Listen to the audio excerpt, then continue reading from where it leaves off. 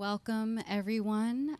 For those of you I haven't met, my name is Michelle Ting, and it's just so good to see all of y'all out here today. So for Halloween, I am dressed as a flower who has risen up out of the dark to bring you this word today.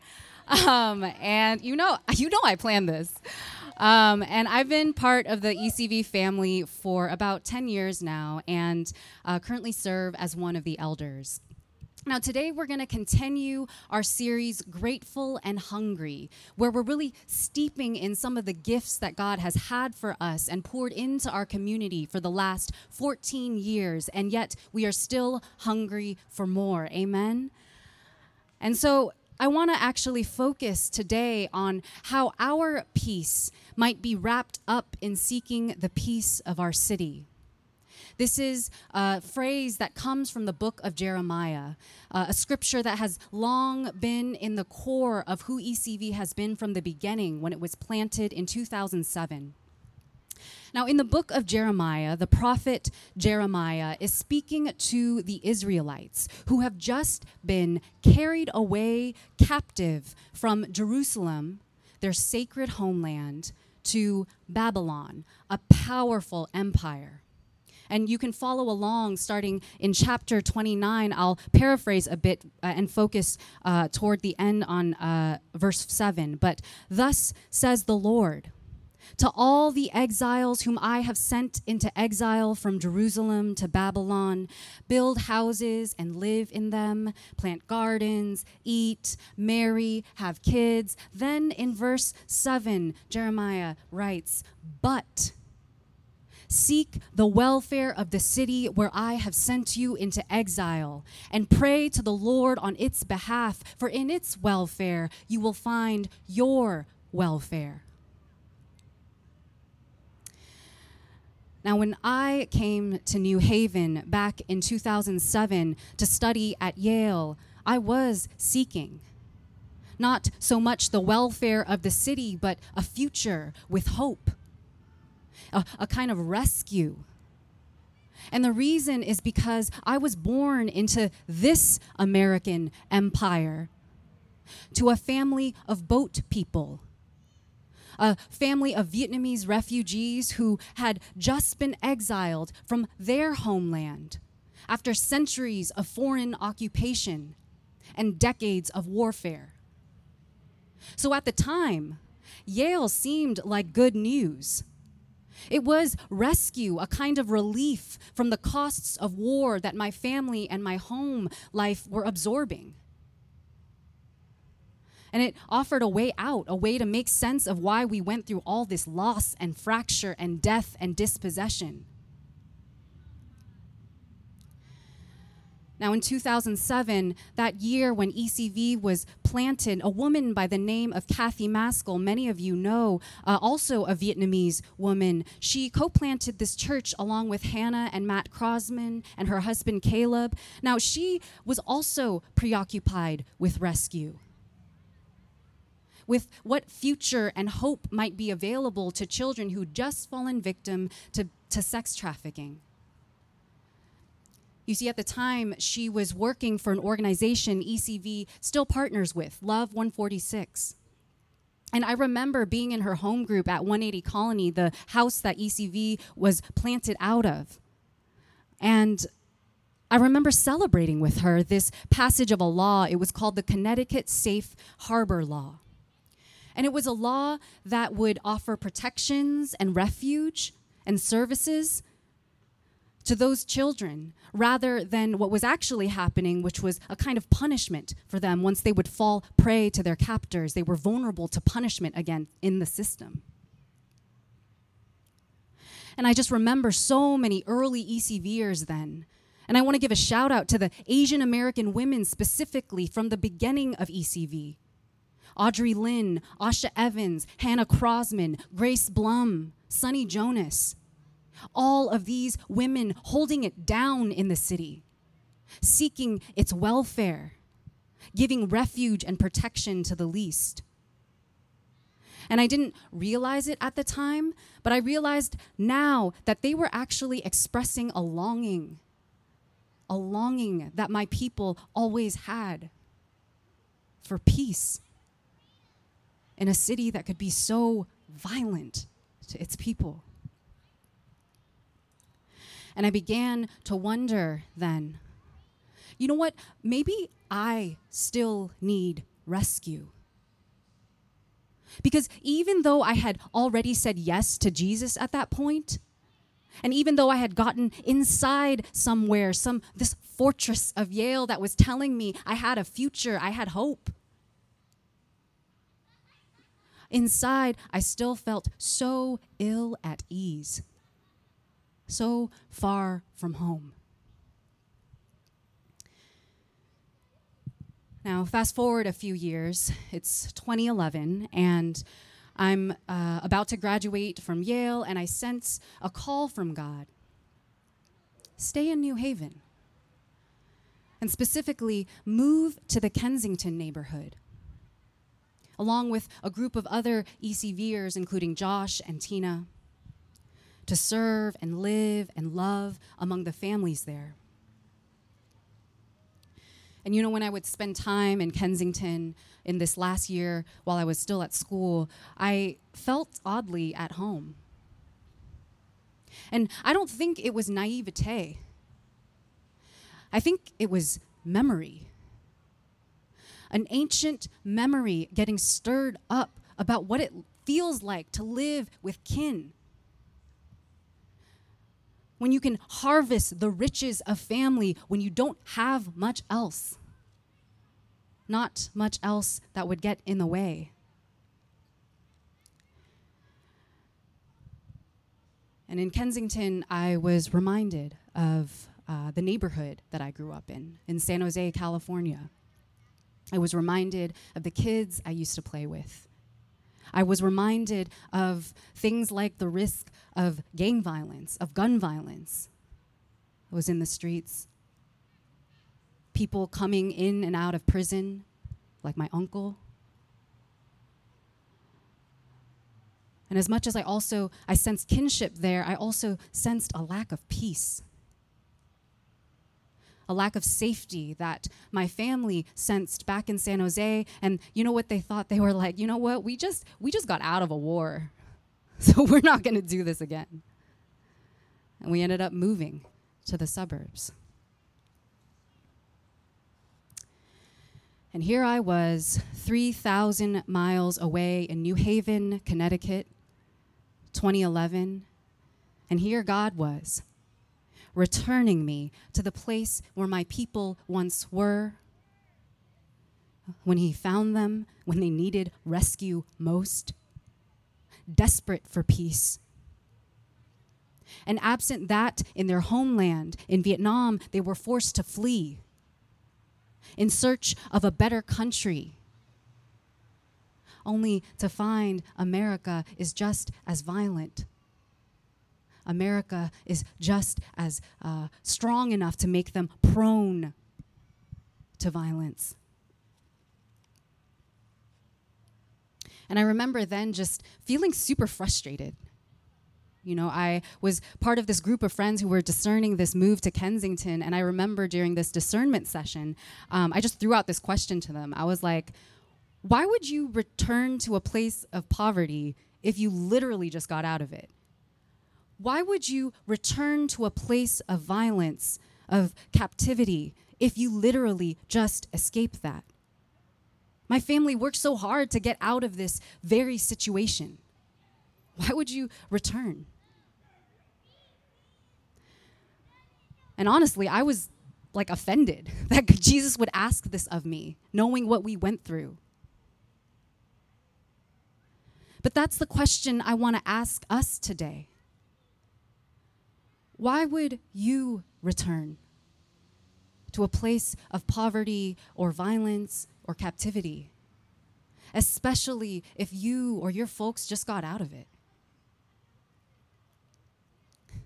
And of course, there's a way of asking this question where you can actually close off the answer. You can be like, Michelle, you don't. We don't go back. We don't do that. I know that's what I was saying. And then there's a way of asking that question with genuine curiosity. And that's the posture I want us to take today. So let me pray. God, thank you for bringing all of us here to New Haven in 2021. God, I ask that you would help us see how you're seeking the peace of this city. Would you help us listen to what you're saying? Would you have your way with us today? In Jesus' name. I want to bring us back to the scripture, to Jeremiah 29. And if you're following along, we're at verse 8. And you know, there's a reason why after the Lord instructs the exiles to seek the peace of the city, because in its welfare, you'll find your welfare, he issues this warning. Do not let the prophets and the diviners who are among you deceive you. And do not listen to the dreams that they dream, for it is a lie that they are prophesying to you in my name. I did not send them, says the Lord. God knows us so well.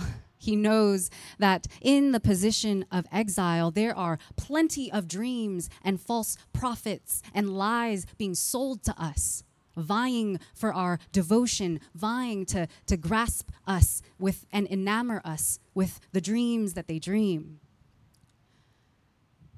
And let me just pause right here and help define exile for us, because some of y'all are like, I didn't grow up in a family of refugees. I was born and raised in America, or, you know, that's a distant past. And actually, I want to encourage us to imagine that, hey, actually, and some of us are quite familiar with this, that we all kind of feel like exiles sometimes. It's all too familiar for some of us, and some of us just need to be reminded. And what it is a sense of living in a city or a nation or a world that's actually hostile to peace. It's actually the condition of the land and all that has been done on it and built on it, and the nation and all the blood poured out here that produces exiles, that creates exiles and requires exiles to keep working, to keep its dreams intact. And I love what poet Solmaz Sharif talks about the end of exile. The whole point of exile is to create audiences of the dead. People who are dead to, or audience to, she says, the life that is not mine. The lives that were never meant for us. The lives that do not and cannot belong to us. But sometimes we fool ourselves into thinking we can grasp at that life. We can get inside it. We can make it work out here in the land that is hostile to peace. We can make its dreams our own, like it fits us, like it suits us, like a costume. And I know I did. In 2011, as I'm sort of a newly an outsider again, having been just graduated from this institution and, no longer enjoying those fancy meals, no longer having that card access, feeling honestly kind of naked, roaming around New Haven where I was continuing to live, and without this institution or a slick job title to make sense of my existence, I was just waitressing and living in Kensington, and it was humiliating. And I'm thinking then, I can't do this. Let me just resolve this condition of exile, of humiliation myself. Let me just figure out a solution, because what I'm feeling is I'm feeling so far from home. But yes, God is also inviting me to consider what it means to love mercy and, imagine community and kinship here. But let me just do that in a place that actually keeps me comfortable and avoids the humiliation of admitting my true condition, which is that I feel like a nobody. And let me tell you something, that you can actually tell what kinds of refuges you've the places that you've sought refuge in, and how cheap they are and how flimsy those foundations are. When you like step outside of it, they don't follow you, and then you feel like a nobody. That's how you can tell how cheap those kinds of refuges are. And so what I end up doing is, it's the year 2012 at this point, and I decide, you know what, I'm just going to leave. I'm going to go back home, what I thought was home in California, and I'm going to find myself a job, one that sounds like I'm doing justice. So I land myself a job. Some people are laughing because they know my story. It's a hot mess.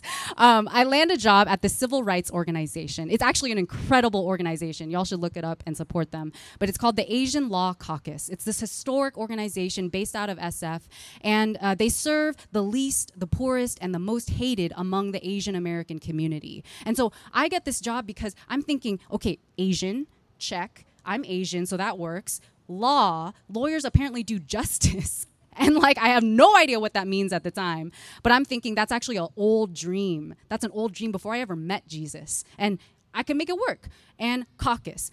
I don't actually know what caucus means, but my job is, this is how I'm thinking, y'all. I'm trying to piece my life together. Community advocate, that's the job title. And I'm like, yes, that sounds so fly. That's like noble. I'm like gonna be an advocate. I was an advocate when I was a teenager, and it gave me meaning then, so maybe it can give me significance and meaning and purpose now. But the truth was, I wasn't advocating for anybody. And the reason was because I didn't stay in that place of humiliation where I felt the gaze of scoffers. Maybe not real scoffers, but I felt it in the shadow of this. I didn't stay in the place of even knowing what it feels like to truly be reviled, to be despised. I didn't know that for myself. To also know the refuge available for me in the Lord. That what he says, what is said in the Psalms is true. That the Lord redeems the lives of his servants. That those who seek refuge in him will never be put to shame. Do you know that for yourself? And what I realized was that I wasn't just trying to hold this life together. I was holding lies together. The lie that Yale actually worked, that America works, that it actually did something to rescue me and my people from a condition of homelessness and utter insignificance and powerlessness against its empire. I was trying to hold that lie together. And y'all, do you know what lies do? They unravel lives. Lies tear families apart. And I know that because when there was a Vietnamese gentleman who came to the Asian Law Caucus where I was working, and what he needed was translation. He had some legal documents that he needed to be translated, and I was the only one there who spoke Vietnamese. And so he ends up, we have a meeting, and there's this glass partition between us, and I'm trying to translate his papers, and you know what? I couldn't do it. Because at that point, I had been so groomed into nobility in America, had attained such high status, had attained an elite education, learned English, secured this job to then face him. And what came out of my mouth was actually gibberish to him. Nonsense. I couldn't speak. But more than that, the word of my life, it didn't mean anything anymore. And certainly did not bring him good news. When I told him, I can't understand you. And he looked back and he said, I don't understand. What do you mean you can't help me?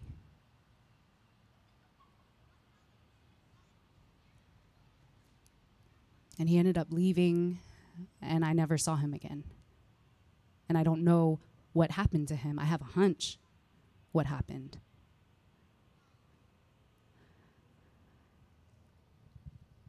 So many stories like this. Estranged from my kinfolk.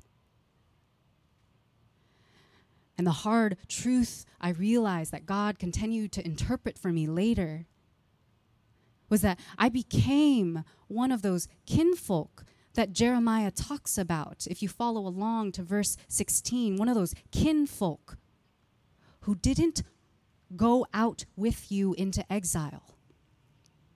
As he's speaking to the Israelites.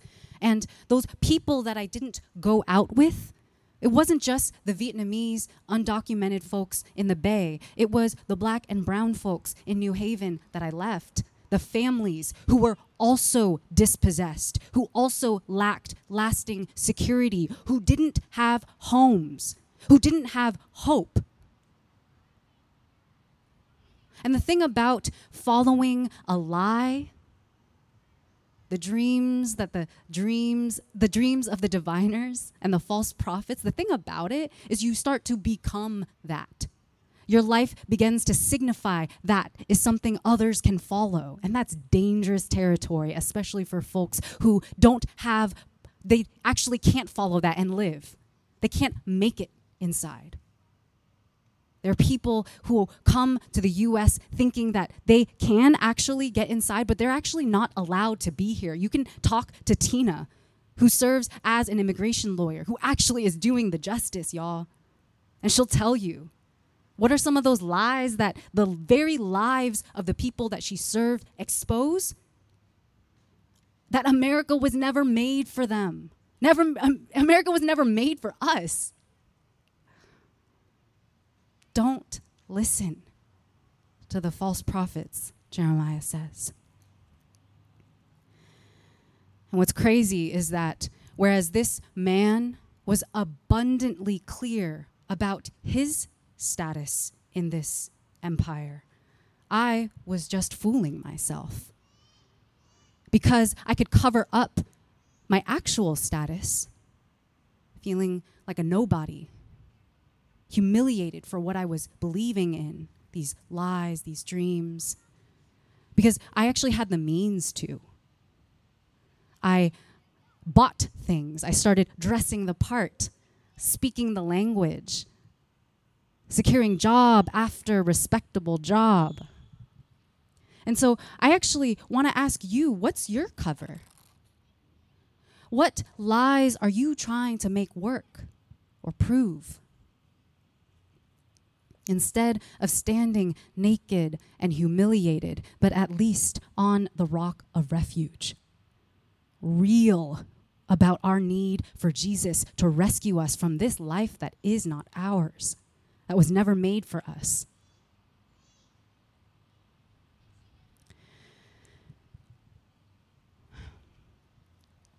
And thankfully, God knows what we're dealing with, the kind of lies that we've been sold, that he sends real prophets, real messengers. And for me, this is while I'm still living in the Bay Area, in a suburb in Silicon Valley. For me, that real prophet was an unhoused man that I came across just outside of a Walgreens right by where Jason and I were living. And he didn't actually say anything to me directly, but I felt the Lord say, listen. You've stopped listening for a long time. Listen. And when I listened, what his life said to me was that it reminded me that the land we were living in was actually violent. That the land we were living in was actually violent. And some of us need to be reminded of that today. That even though there were these quiet streets and the blue skies, it's California, remember? The beige stucco, so much beige stucco out there in the suburbs. Here it's the colonial homes, the tree-lined streets. this land we live in is actually violent. And I had to ask myself, what happened here? Not just to him, but to me. That just a few years earlier, I had been breaking bread with unhoused folks here in New Haven. Been reading the scriptures abundantly clear that I too was seeking a home, needed a home. And when I actually listened to what his life was telling me, it somehow brought me home. To the point where Jason and I had to be honest with ourselves. We've been listening to some false prophets who've been deceiving us about what kind of life at ease we might have if we continue to distance ourselves from the least. And we had to actually radically displace ourselves from a context where, yeah, we were going to church, we had a home, but we were still so lost. We were lying to ourselves. And we had to come back to New Haven, a place that is also violent. But at least here I knew I had people who would help me listen, who were abundantly clear about their status in this empire. We need to listen. We need not just to listen, but to heed and do. And here in New Haven, something that I've been listening to is the fact that, and many of us are aware of this, that there have been 22 homicides here in this city. And that really disturbs me. And there's this botanical garden of healing that some of y'all have frequented and even tended to. And it's created by mothers who've lost children to gun violence here in New Haven. And it's beautiful. It's a place of refuge, of contemplation, of beauty. And there's this timeline that you can walk down. And it starts from, I think, 1976. And it continues on to this year. And every step of the way, you can follow this timeline and you can map on your own life on this timeline. And so I'm seeing, 1976, that's the year after the fall of Saigon. There's a war happening in my motherland. There's a war happening here. 2009, where I'm preoccupied with a future, with hope for myself, who absorb the costs of that. And then 2021, where we're at now. 22 homicides, y'all. But you know what disturbs me even more? What disturbs me even more is when there's a shooting in Fairhaven or The Hill or New Hallville, when there's bodies on the sidewalk, there are bodies at ease in East Rock, in Woodbridge, in Beaver Hills. And I don't think it's a mistake that the seed of ECV emerged out of a home in Beaver Hills, 180 Colony. And Beaver Hills is the first planned suburb in America, a vision of safety, of peace. And this is why in Jeremiah it says, build houses. But, I underlined the but as I was reading the scripture, but seek the peace of the city, because in its peace you will find your peace. And so that's why the Lord tells people in Isaiah 28 that those who make refuge in lies, in falsehood, folks who have taken shelter in the falsehood, that to become increasingly distanced and deafened from the cries of their streets, increasingly at ease with a violent land, that shelter is going to crumble. He says that the earth will disclose the blood shed on it and will no longer cover its slain. Isaiah 26. I want to share one last story. These streets began to disclose the blood shed on it We heard that. We saw that in July 2020 when a group of ECVers partnered with Ice the Beef, an organization that's long sought the peace of the city in New Haven. And we went on a prayer caravan. We started visiting these sites of violence where there had been instances of gun violence throughout New Haven. And Ms. Lisa, who some of you know, who runs the child care center in Kensington, right across the street from the house where Josh and Tina used to live, and where Lucretia used to live. She recently lost a nephew to a shooting that happened right outside a store on Whaley, just a few blocks from where I live. And we're praying, we're lamenting, and Ms. Lisa can't hold it in anymore, and she just cries out to her late nephew. She says, "Why would you return, my nephew, to the place that nearly killed you? Why would you come back to this place if you knew you could get shot? Why would you come back?"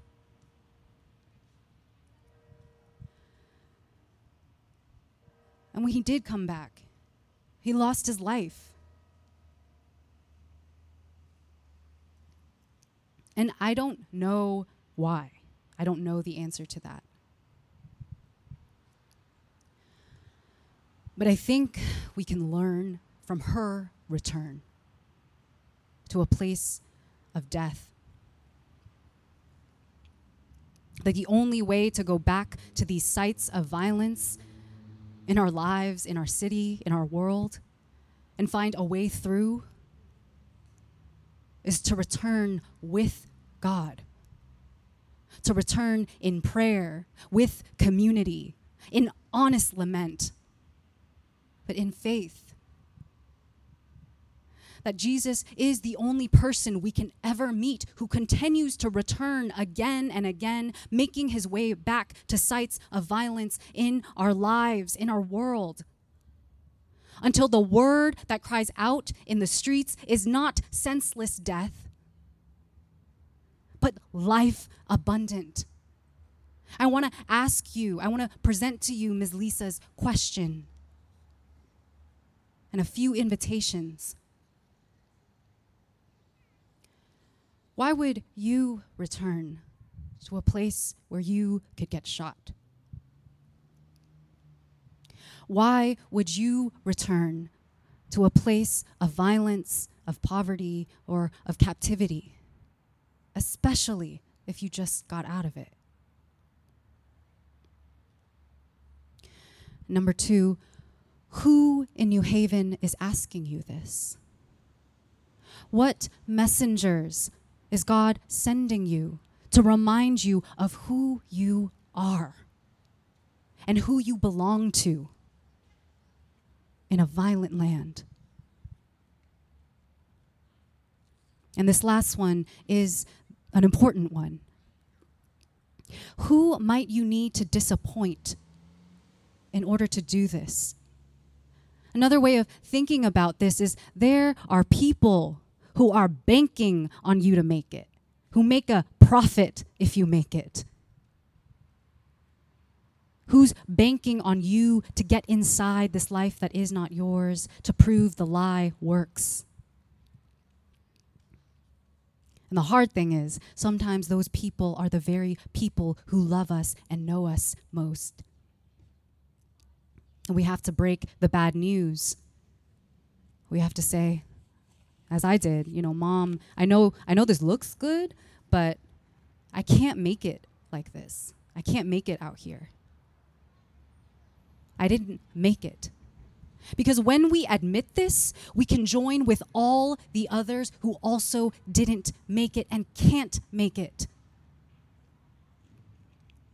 I think about this case of human trafficking that happened this time last October. And there was this group of 39 Vietnamese from a province in Vietnam called Nghệ An.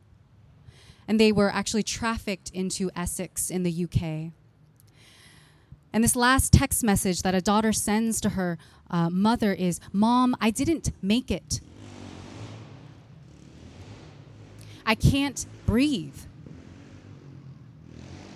Because that group actually froze to death in the end. That horrified me. And you know, the only people who survive a journey like that are the wolves. The traffickers are called wolves. The false prophets who sell a lie to people who are most vulnerable and desperate to get out of their situation. They say, hey, I can give you a way out of your debt, out of your poverty, out of the violence. If you just trust me, I got a good life out there for you if you follow me. And you don't have to be trafficked literally to be following a wolf. Some of us have been following wolves all our lives. We don't know another way. But the good shepherd is here. And the good shepherd knows what we need when we're desperate for rescue. He knows that his children need not punishment for having fallen prey to their captors. They need rescue. They need refuge from shame. He's got that for you. Because when we admit, Mom, I didn't make it, we join all those who say, hey, Mom, I didn't make it. I was walking down Whaley and I didn't make it. I was driving and the police stopped me and I didn't make it. I was asleep in my apartment and I didn't make it. I trusted the wolf, the dealer, the diviners, the elite. And now I'm dead. I can't feel anymore. I can't get inside a home. I'm cold. It's so cold out here. But at least when we admit that, we can be naked before the Lord. And a dream dies. That's a good thing. Because the real one can be born. This is the promise the Lord has for us. I want to close with the scripture.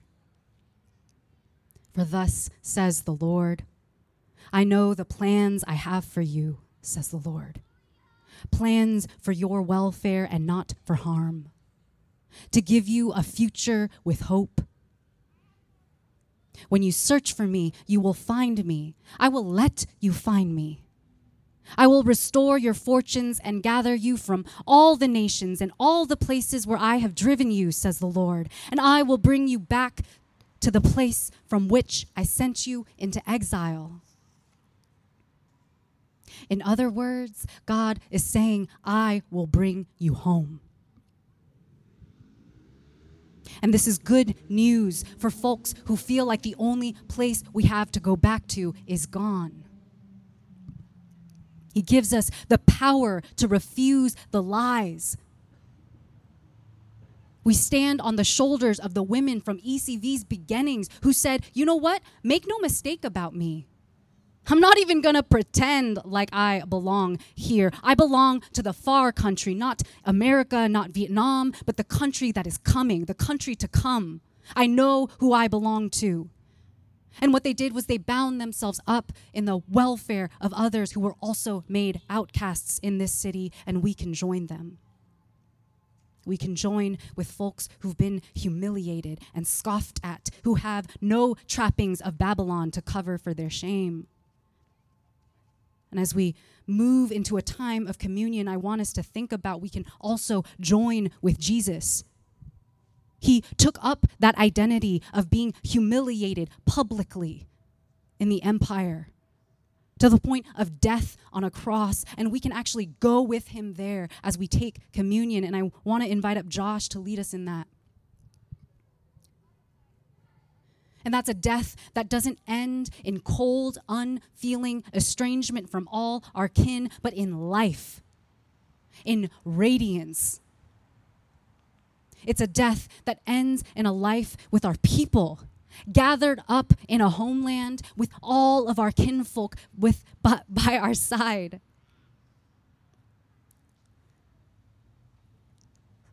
So let us eat this meal of communion and join with Jesus in this.